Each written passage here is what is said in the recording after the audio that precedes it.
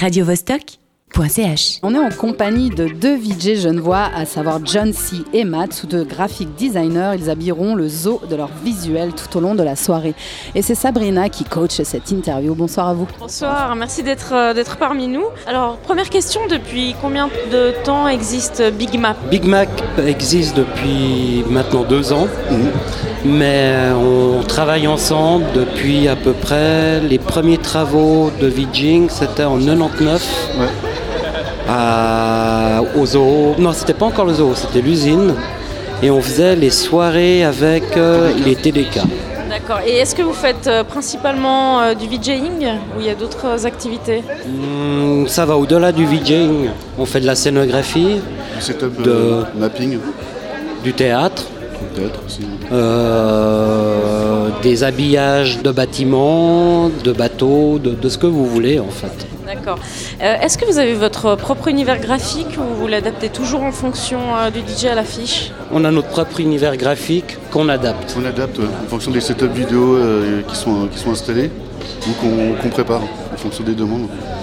Quelle est votre empreinte visuelle un peu ? Quelle est votre marque de fabrique ? Est-ce que c'est au feeling ou C'est un peu des deux. signature ?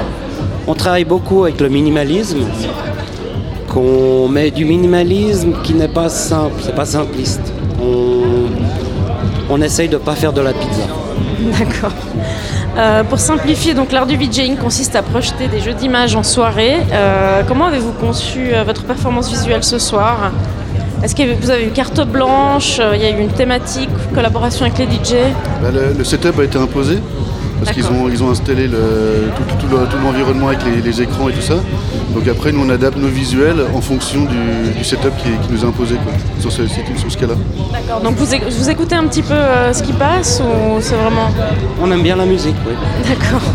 De manière plus générale, pouvez-vous nous parler de la scène VJ ? Est-ce que c'est un domaine qui se développe ? La scène VJing, Ouais. Ah oui, ça a évolué. ouais, ça a Depuis énormément évolué. À l'époque, on était quasiment les premiers à Genève à faire ça. D'accord. Donc voilà, puis maintenant, à l'époque, on travaillait avec des cassettes vidéo avec des magnétoscopes superposés. On avait énormément de matériel à déplacer à chaque fois qu'on faisait une prestation. Maintenant, ça a évolué avec les softs et les ordinateurs qui sont devenus plus puissants. Donc on peut maintenant avoir tout ce qui tenait dans 4-5 sacs micro de cassettes vidéo, ça tient tous dans un laptop maintenant. C'est un peu le pendant de ce qui se passe aussi avec les DJ avec leur clé USB maintenant, où on se dit est-ce qu'ils mixent toujours des vinyles ou est-ce qu'ils mixent la clé USB. On a un peu passé c'est un peu le même principe qui s'est passé avec le VJing. J'avais une petite question par rapport à vos créations. Donc vous devez tenir plus de 5 heures avec donc quelque chose de fait sur mesure pour le festival Electron.